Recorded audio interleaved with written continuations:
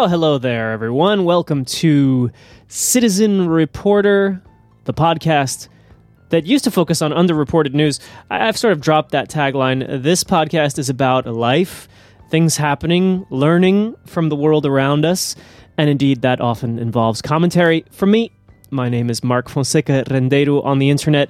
They usually call me, to have a shorter version of my name, they call me Bicycle Mark. You can call me. Just don't call me late for... how's that go? Well, welcome to the program. I started with a little theme music here that I haven't used before. That's Pictures of the Floating World. That's from the Free Music Archive. Nice to have kind of motivational music. Sounds like we're going to climb a mountain today or conquer something. But no, this is not a podcast about conquering anything. Today we're going to take a little walk through some observations, perhaps things that you've also thought about, things happening in the world when it comes to economics, or maybe not even economics, what people are doing to make money. That's what we're going to talk about, and other thoughts. Be right back.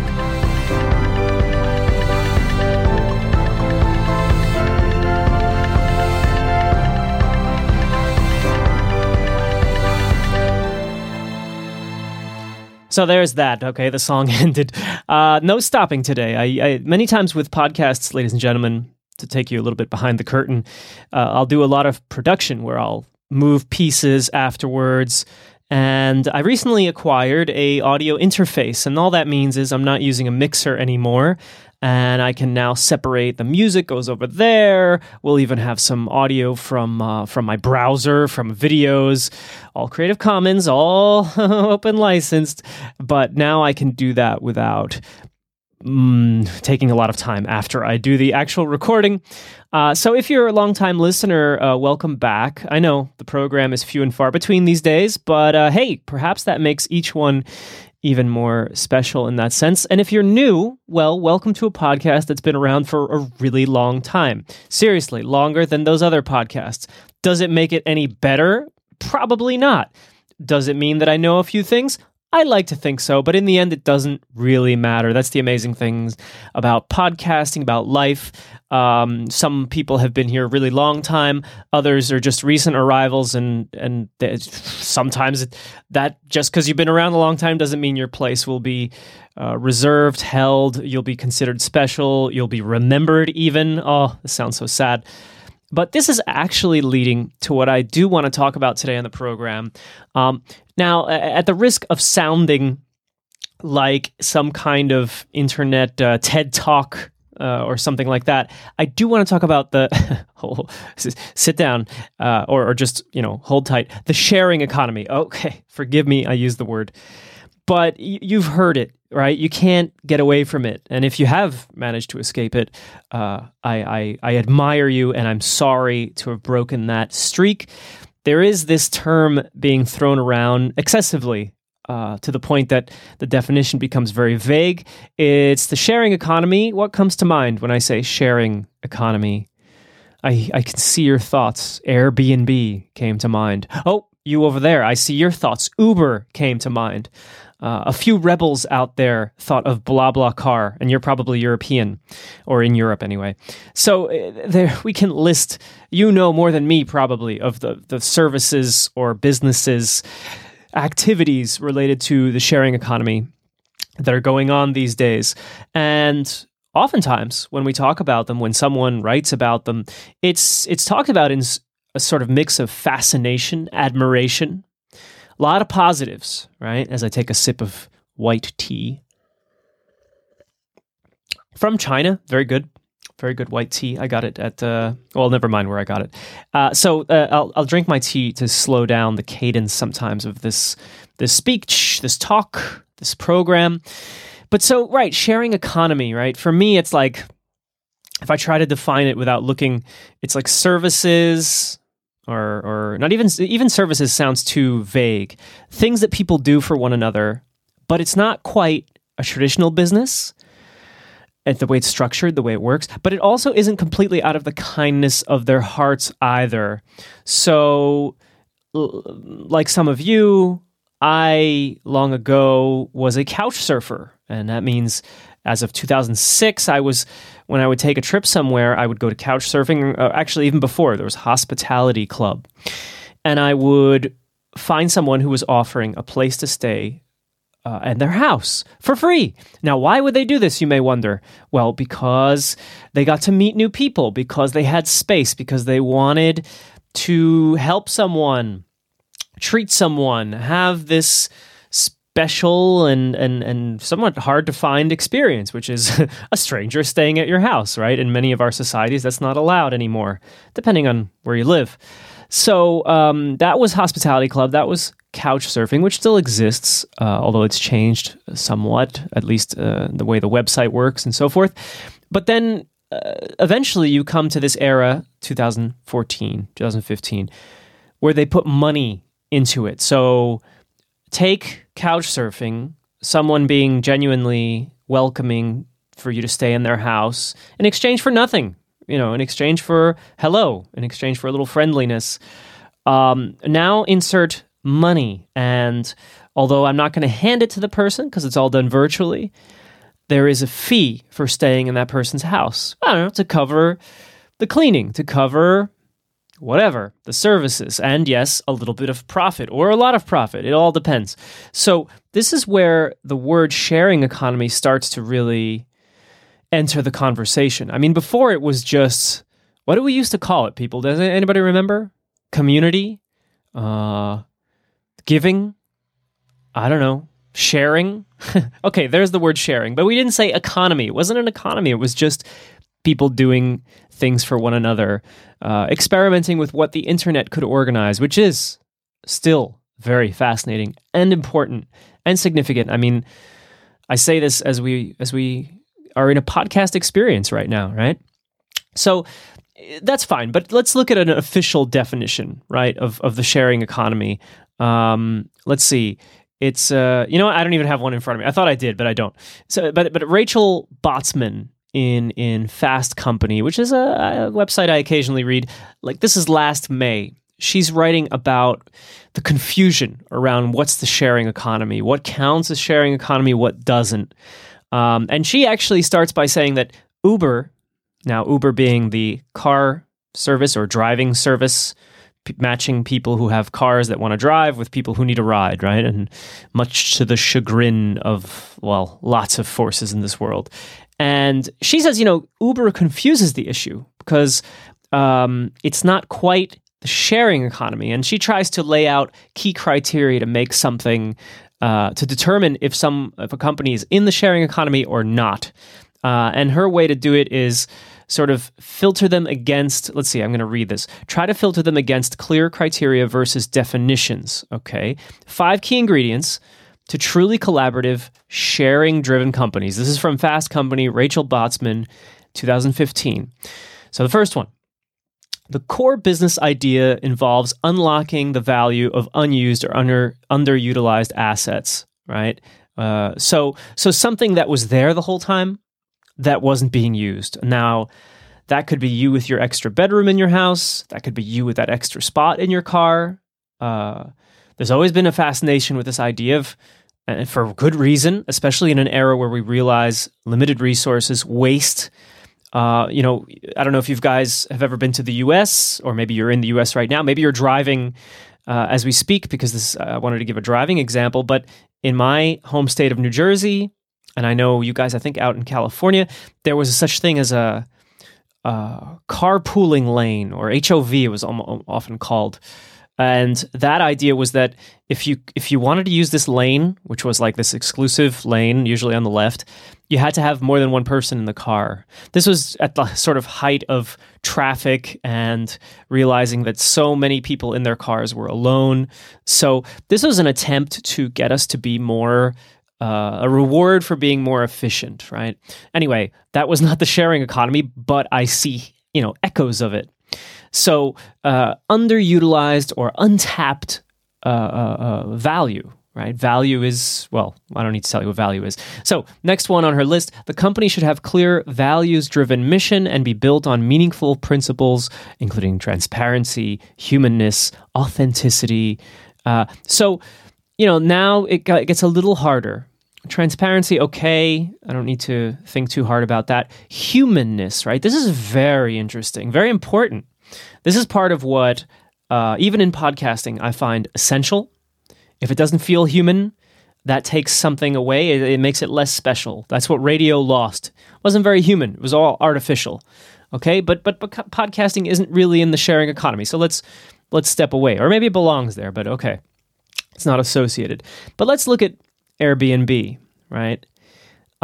There is a human element, a humanness, an authenticity it comes through usually when you stay in somebody's space, in somebody's home. It's real, it's their place, it's organized with love or something like that.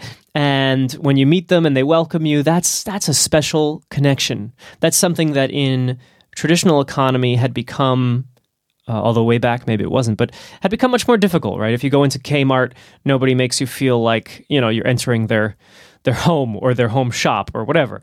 When you stay at a hotel, as much as they insist, we're very welcome, it's a hotel, right? It doesn't feel that human, although it can be done in some more humane ways.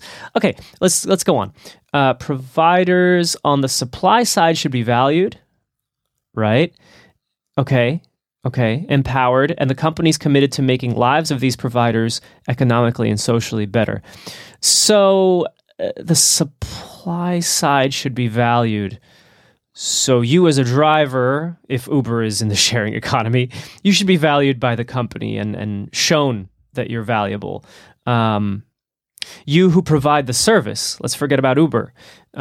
You should be appreciated for what you do, not just for the service. Yeah, okay. I can see that, depending on the service. Customers on the demand side should benefit from the ability to get goods and services in more efficient ways. So there's that efficiency thing, right? You pay for access, not ownership. It's not your car. It's not your house. It's not your, dog walker, whatever. Last one, because I'm getting bored with this list. The business should be built on distributed marketplaces, decentralized networks, right? Sense of belonging, community building. Now that couch surfing had a community. Didn't matter where you went. There were couch surfers. They would get together here in Amsterdam. I've met on a few occasions the people who felt themselves to be the couch surfing community. I'm sure there were plenty that didn't want to meet anybody, but these people did, and they were the people who collectively or individually would provide places for people. So you're supposed to feel like part of a community. Now, we could debate where and when this does occur in today's big so-called sharing economy services. What occurs to me as I look around, so I live in Amsterdam, I live in a neighborhood which is very popular with tourists. Haven't lived in this particular neighborhood very long, but in the city, of course, I've been here for over a decade, and I know how important tourism is. Doesn't matter where you are in town, you will encounter tourists. But this area where I'm in, it's especially touristic. It's very hip, very cool. So, I get to see a lot of the so-called sharing economy for tourism, all the services related, and how they get used. And, the one thing that occurs to me over time, especially because I got to see, and again, I'm sure many of you too, I got to see these things change. I got to see Airbnb in the early days and how it was a short list of places to stay, depending on where you were going. And there was a special connection, humanness. I want to go back to the humanness thing. But as time passes and you look at the word, the word scale, right? Growth, the numbers, as the numbers increase, the stuff that was fun, I want to include fun here, genuine, special, that stuff gets lost. It stays profitable, value. Maybe it stays human. It really depends on who you are, right? But I find that these features that once created the real value, the real what was special, the real sharing of the sharing economy, it just mostly becomes an economy. It's business. It's just business when it comes down to it. And part of the reason this happens is because it gets so big. How are you supposed to keep the humanity in it? I mean, you yourself, if you have a Airbnb, and this is more for people with experience, in this area, and you see constant people coming in, coming out, coming and going. After 2, 3, 4, 5 years, are you treating everyone as special as you did that first time? Or does it become routine? Or maybe even worse, maybe you expand, right? You get 2 or 3 places. Can you be as human with each place and each person, especially if you're successful? You may say, yes, I can. And I would say, great. But I find that as I watch the Airbnb case, as I even watch the Uber case, let's take it even to a different area we haven't mentioned yet, crowdfunding, right? And here is something that touches me personally. This podcast itself, and thank you to those who have helped, crowdfunded 2 particular projects. One on my own, just you and me, and one with Christopher Lydon. And we crowdfunded, and it's the power of crowdfunding, I think, is clear, right? Being able to pool money directly from people who are interested in seeing something be realized, something come into existence, going past that whole need to find some middle person, right? But what happens when everyone crowdfunds everything and we're on our way to this reality? I play Ultimate Frisbee, right? And here in Amsterdam, and there are plenty of international tournaments. Not only that, there are plenty of national teams that want to send their best players to international tournaments, and that can be expensive, and Frisbee is obviously not a well-funded sport, but what you increasingly see over the last years is national teams, the Dutch national team being one, but they're not the only ones, will seek to crowdfund some of their activities, to get to a world championship. All fine and good and wonderful, in fact, because we can all come out and support in our small or large way. The thing is, what happens if every Frisbee team from a country is crowdfunding? You can say, well, that's fine because each team has their supporters. Okay, but maybe I should keep it broader. You know, if every journalist, if every inventor, if every... I was at a tea ceremony this past weekend, wonderful tea company, speaking of my white tea that I'm going to take a sip of. They're doing a tea ceremony to promote what they're bringing from China, wonderful tea. They're called Tea Adventure, by the way. Maybe I'll put in a link. I don't know because, will they enjoy being talked about in this manner? Well, we'll see. But they are talking about crowdfunding the production, the importation and production in the end of tea here to the Netherlands for people who are interested. Now, it makes sense on many levels. The problem I have is that every company, small and medium and maybe even large, but definitely small, they are crowdfunding something. There's so many choices, so many projects, all perhaps worthy of our money and our attention. The problem is it becomes extremely competitive. So, if you crowdfunded something 6 years ago,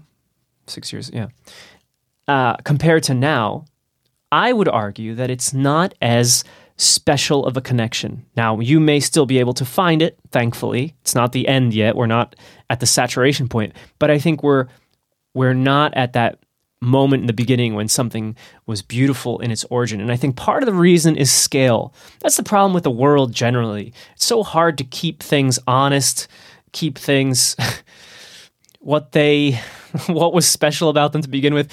As it grows, as it gets bigger, I don't know what you want to choose here. Countries, continents, it's all very difficult to scale. Look at what happens with elections. So many good people out there, but when you scale these things to a large audience, bad things can happen. So anyway, I think that there is a fundamental problem with the sharing economy, and this existed even with the free stuff, the couch surfing.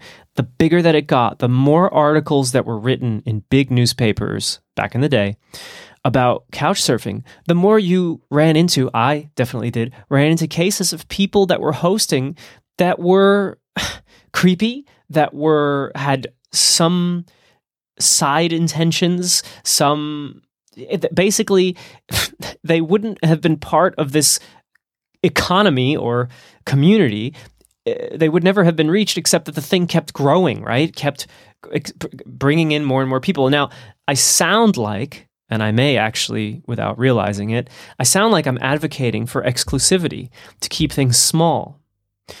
And I didn't really know that's where I would end up here, but I think there's something to the idea of keeping things small. Maybe that's something that many people who run businesses, who run families, have realized before.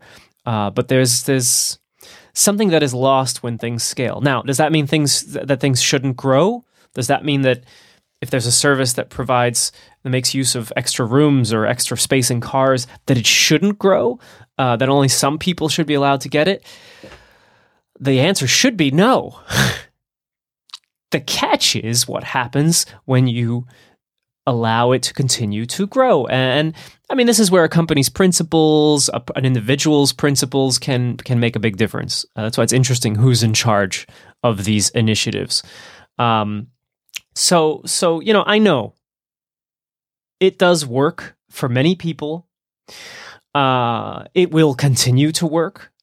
And I just think that something is lost, and I'm sad. I'm not sad about it. I think it's important to acknowledge, because so often we have that thing, like with the mobile devices, phones, whatever. We believe that it's all going to be good. All this stuff, all these innovations, it's got to be good because it's so cool. It's so different. It's so new. But the truth is not always that. There's plenty of gray area in this is it good, is it bad discussion.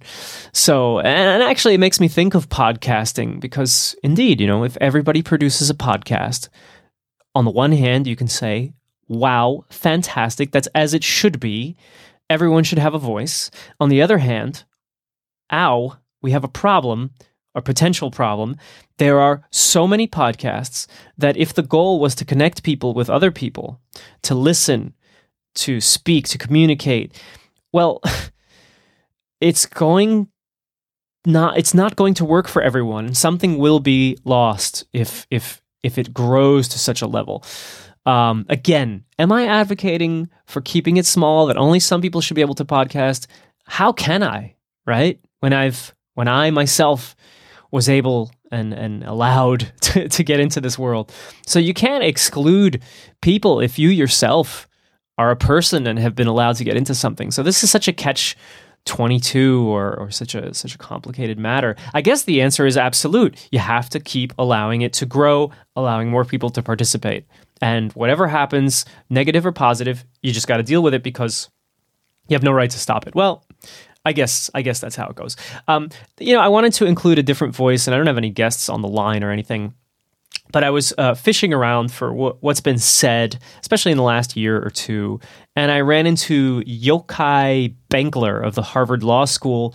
You may remember him from such classics as Steal This Film, or his book, The Wealth of Network, and the Sunlight Foundation. That's an institution he's involved with.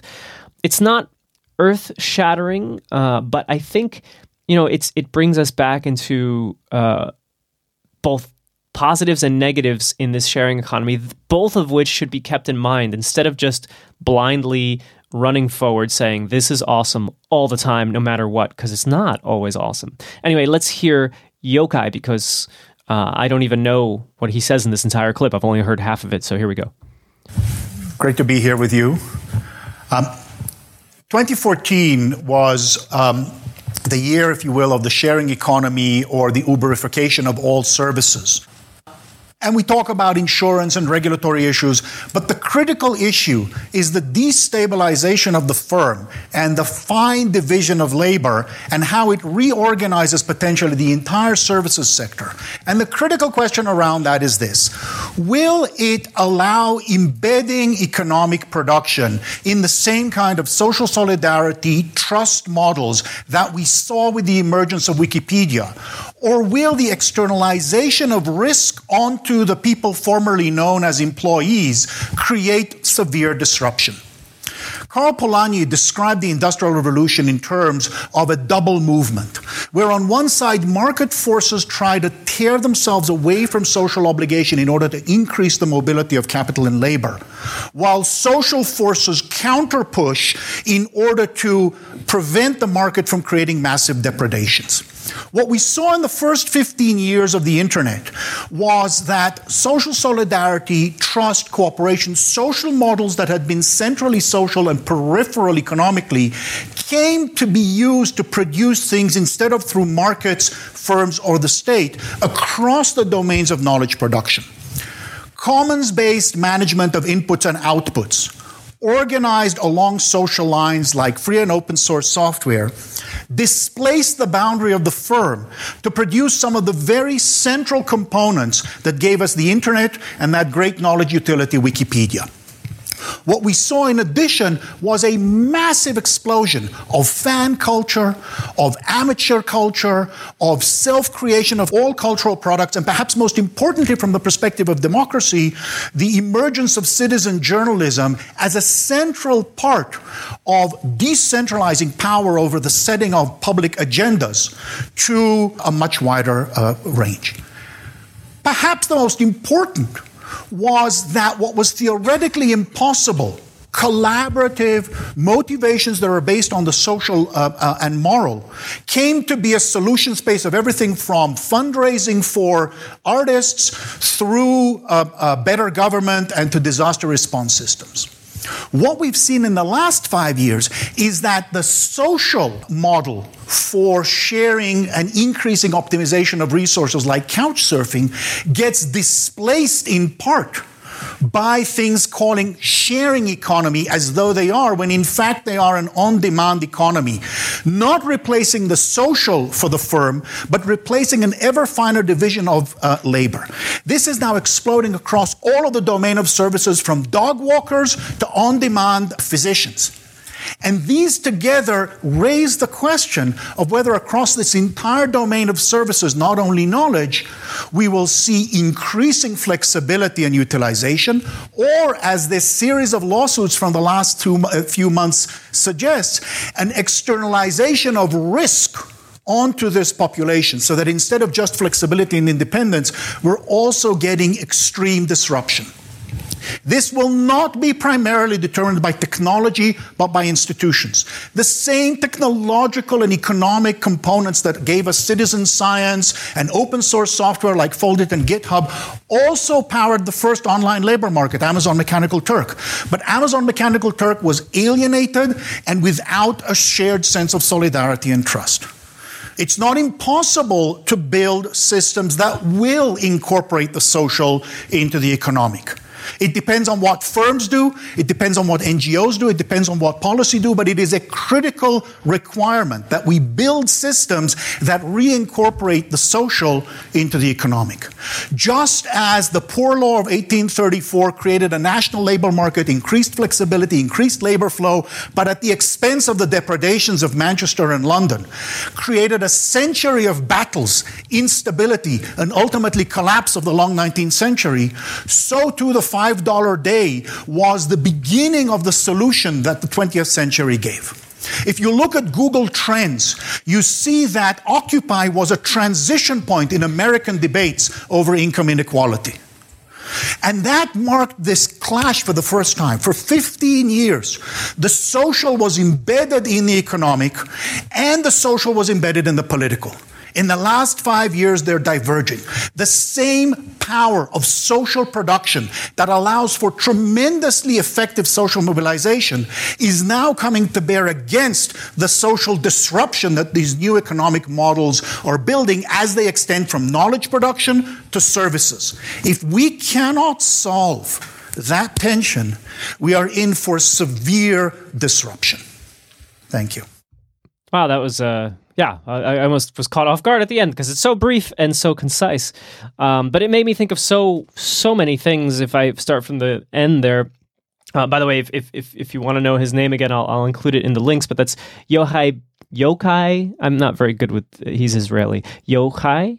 Yochai. Benkler. And I apologize because I love names and I would like to always know how to pronounce them, but I didn't research how to pronounce it. So Yochai Benkler, very interesting. I didn't know how interesting he was until just now.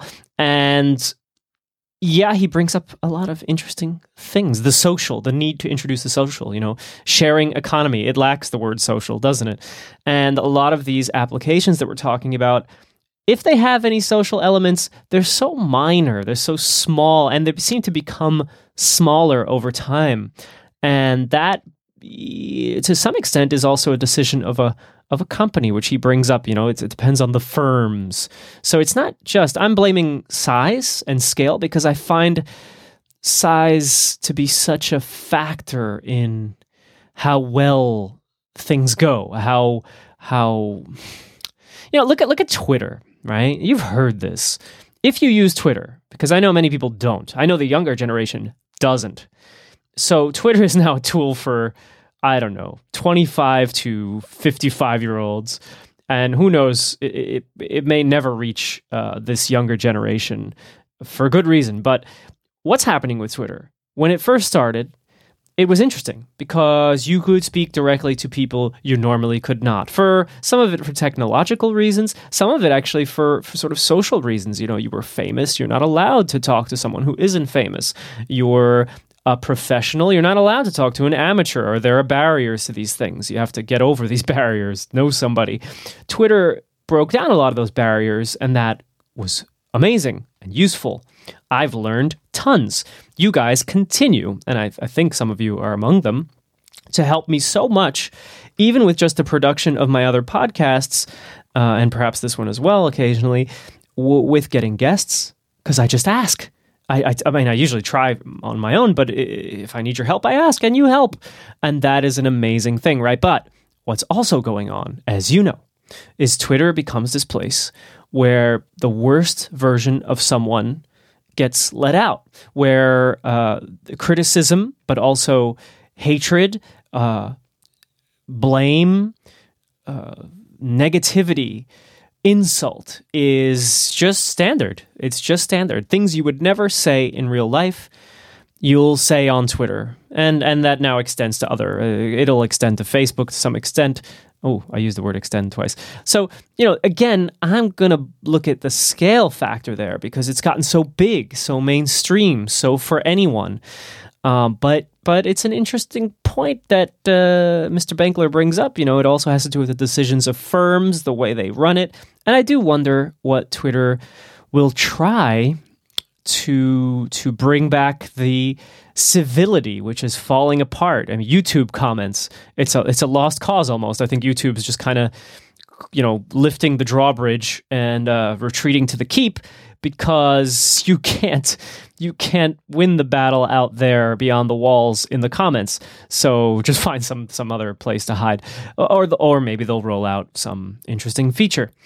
So that's an interesting element to all this. Again, I'm not the first one to bring these things up. I'm actually the last one. So welcome to one of the last people to discuss this.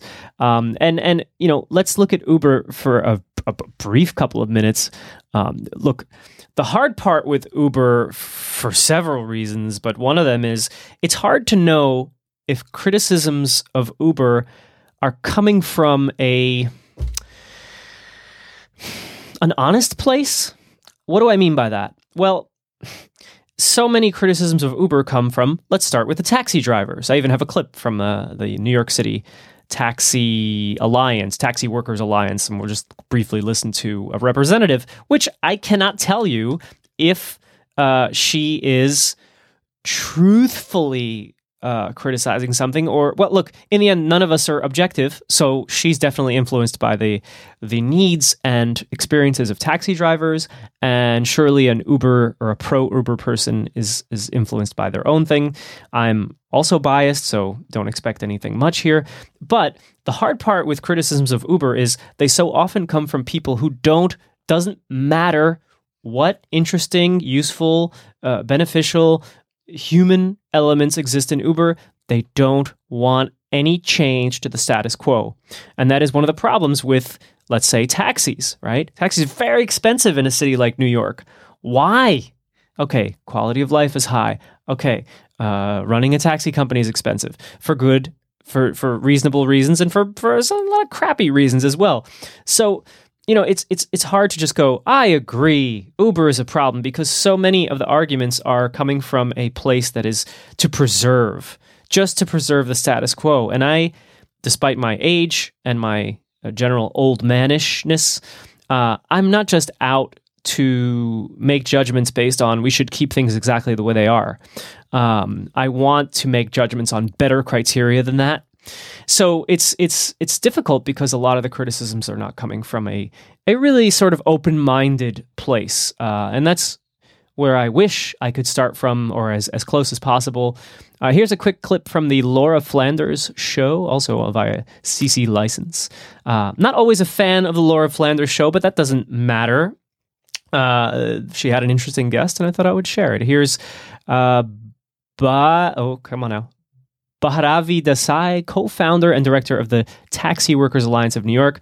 Bahravi, if you're listening, no disrespect, you seem to know what you're doing, and here you go.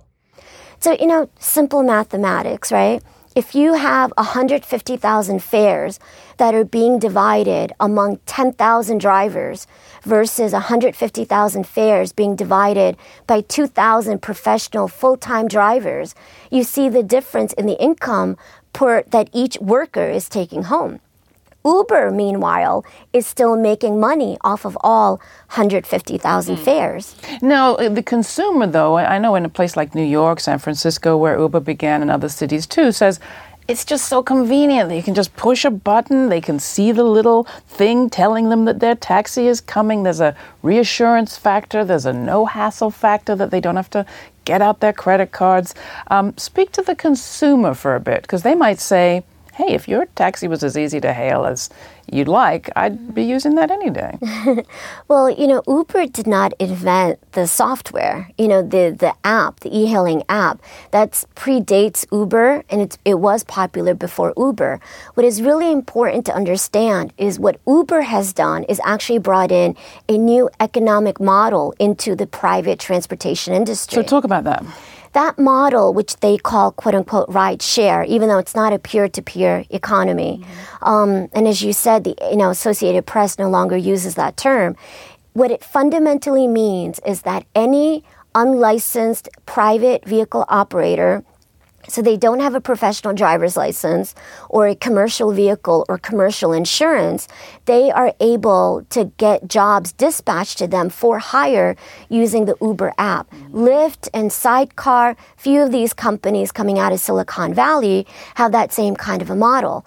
The reason it's so problematic from our perspective is, 30 years ago, the taxi industry brought in the present-day model of leasing, where drivers went from being commissioned employees to independent contractors with no, minimum wage guarantees, right to collectively bargain, any basic labor protections.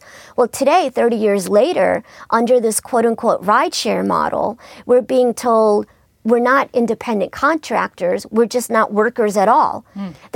All right, so I'm going to hold her up right there. This becomes somewhat a New York issue, but it is interesting. This whole question of what do people want? People being the drivers, people being the customers, people being the existing taxi drivers. But definitely, a lot of those existing drivers for taxi companies, they're currently winning this battle in a lot of cities, and some of it is done through legitimate policy, but there's also the whole question of violence and action. You see it I've seen it in a few cities in Europe, where you resist this change because it's a threat to your existence. Whether or not your existence is still justified, is fairly priced, all these things. No. So this brings me to sort of one of my almost concluding remarks or thoughts. It's that in the end, no matter how much there are policies to regulate, slow down, control Airbnb, Uber, whatever, you name it, there are policies from existing institutions that have a business model built on this stuff, or just don't know what to make of these new developments. The policies that keep them out, that seek to hold them back, and although that's working, like that's succeeding in some places in the world, it just seems like no matter how much you try to slow it down, you will lose in the long run. Even if it's terrible, or there are terrible elements to it, for neighborhoods, for jobs, for relations with people, with one another, it seems like the short-term benefits, the technological convenience, this basic logic, but it's well-founded logic, all point us towards these developments. Forget what happens later. We'll figure that out. I could be wrong. Anybody could be wrong or right. But holding these things back, I have to admit, does seem like, and anyone who says otherwise, I think, is lying to themselves. It's like you're piling up sand to try and hold back the ocean. Make a sandbar. You're living on the Jersey Shore, my friends, and the ocean, you think it's not coming, but it is. And in the end, the ocean will come, just as all of these, call them what you want, on-demand services, clever uses of untapped resources, they're coming. You can slow them down. You can try and regulate them. You can even try to force them or remind them how to be, as Yochai said, more beneficial for society. And I think that can be a good thing. So maybe that's what I should be busy with. That's what we should look for more often. But it does seem like, there is no stopping this stuff. People embrace it, so enough people eventually will embrace it all until it all goes bad and, we become... we break down as a society, and then we live in Mad Max, and we fight for gas, and Furiosa drives giant trucks, and we cheer or something. Okay, so the good news, of course, I like to leave you with a little good news, is that, as you well know, there are beautiful, interesting, fun connections, things that happen because of this internet of ours. We can point to the listener/podcaster relationship, but we can also point to, I've had such wonderful experiences with BlaBlaCar for many years. I'm not saying they became my best friends, but there are people who are such a pleasure to talk to once or on multiple occasions to get to know a little bit. So there's still plenty of good to go around, but yeah, does that continue as we go forward? And, this brings me to actually a few podcast recommendations as we hit the end of the show here. On this very topic, the podcast I recommend is Shampoo and Booze. You may recall my dear friends and recent guests on this show, Jay and Ryan. And Shampoo and Booze is their podcast about their Airbnb work. They have a house in Virginia. It's beautiful. I slept there over Christmas. I loved it. And it's such an amazing life that they've put together. And they tell stories of their Airbnb house and what they're doing and how they're doing it and what they're learning along the way. You'd think there wouldn't be much to talk about, but there is plenty to talk about, including their new house. They've got 2 houses. And I know that Jay and Ryan, listening to this program, would have so many counter, not just arguments, but examples of how much humanity there is, because that is indeed one of their specialties, and how much joy and benefits there are to not only they themselves as the hosts, as the service providers, but the people who stay with them. So, definitely something to add to this, a big important piece to this whole discussion. Also, I want to include Radio Open Source. Christopher Lydon lately has been taking a deeper and more layered look at what's happening in the US these days, especially when it comes to democracy and people's ideas. Who are they choosing? Why are they choosing them? What is going on? And I know that it's a little exhausting, political discussions right now.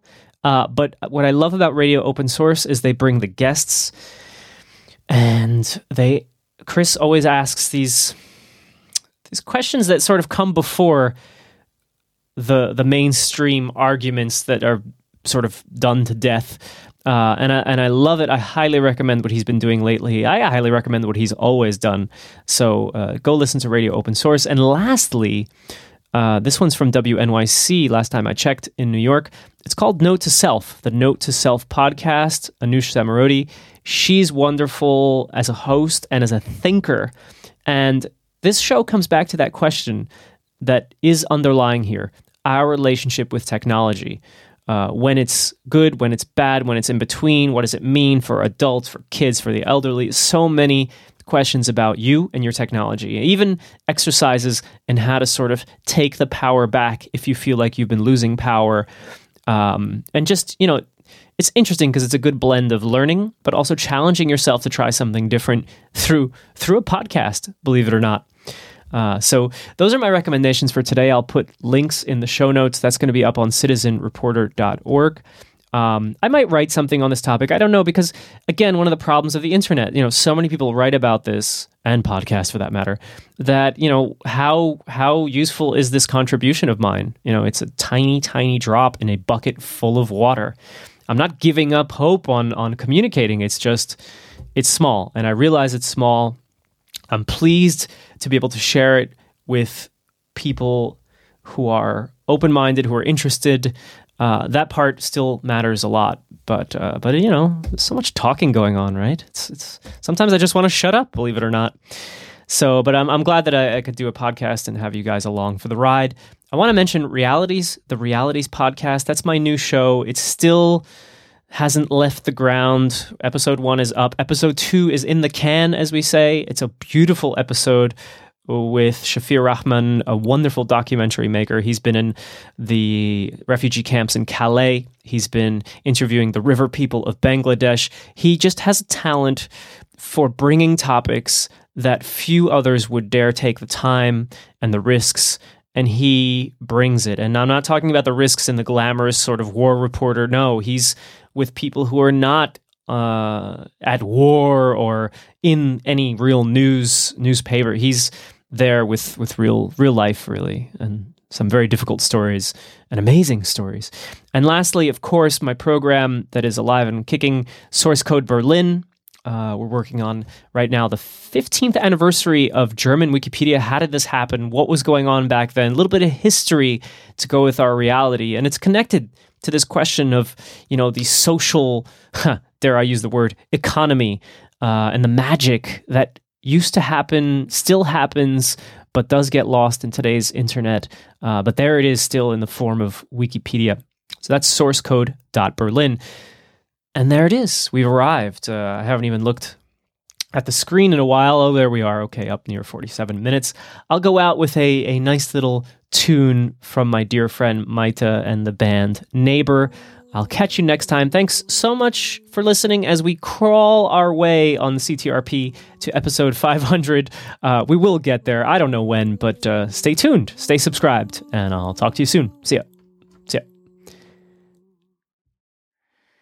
Isilik dago guztia, isilik dago baserrira daraman bidea, aldatuko alaiz sasoi hartara izantzanaren irudixarra duen etxera. Aspaldian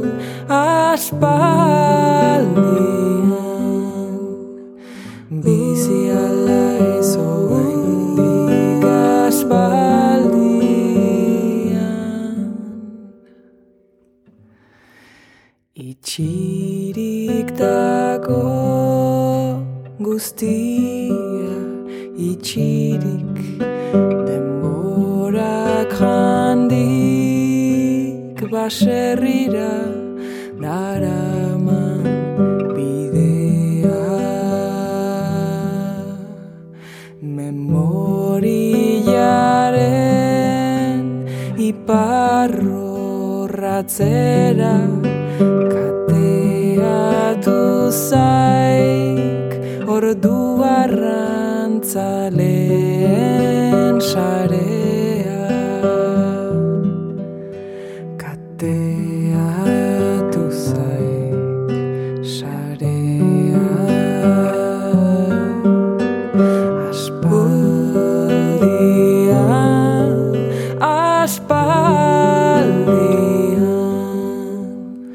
bizi alai zuendik aspaldian.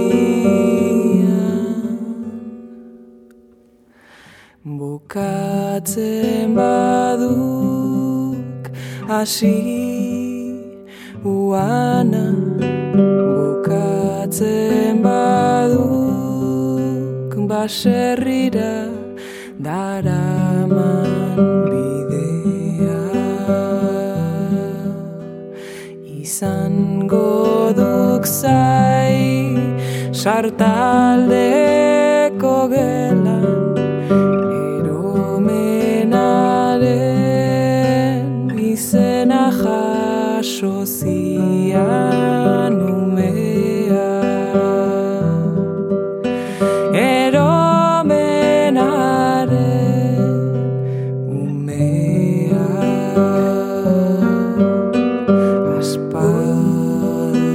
Aspaldian, aspaldian,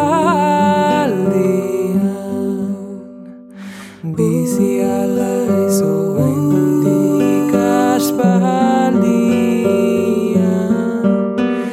Aspaldian, aspaldian, bizi alai zuendik aspaldian.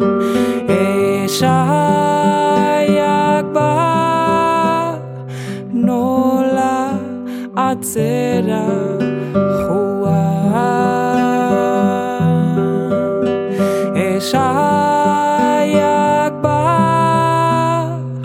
nola atzera. Ooh.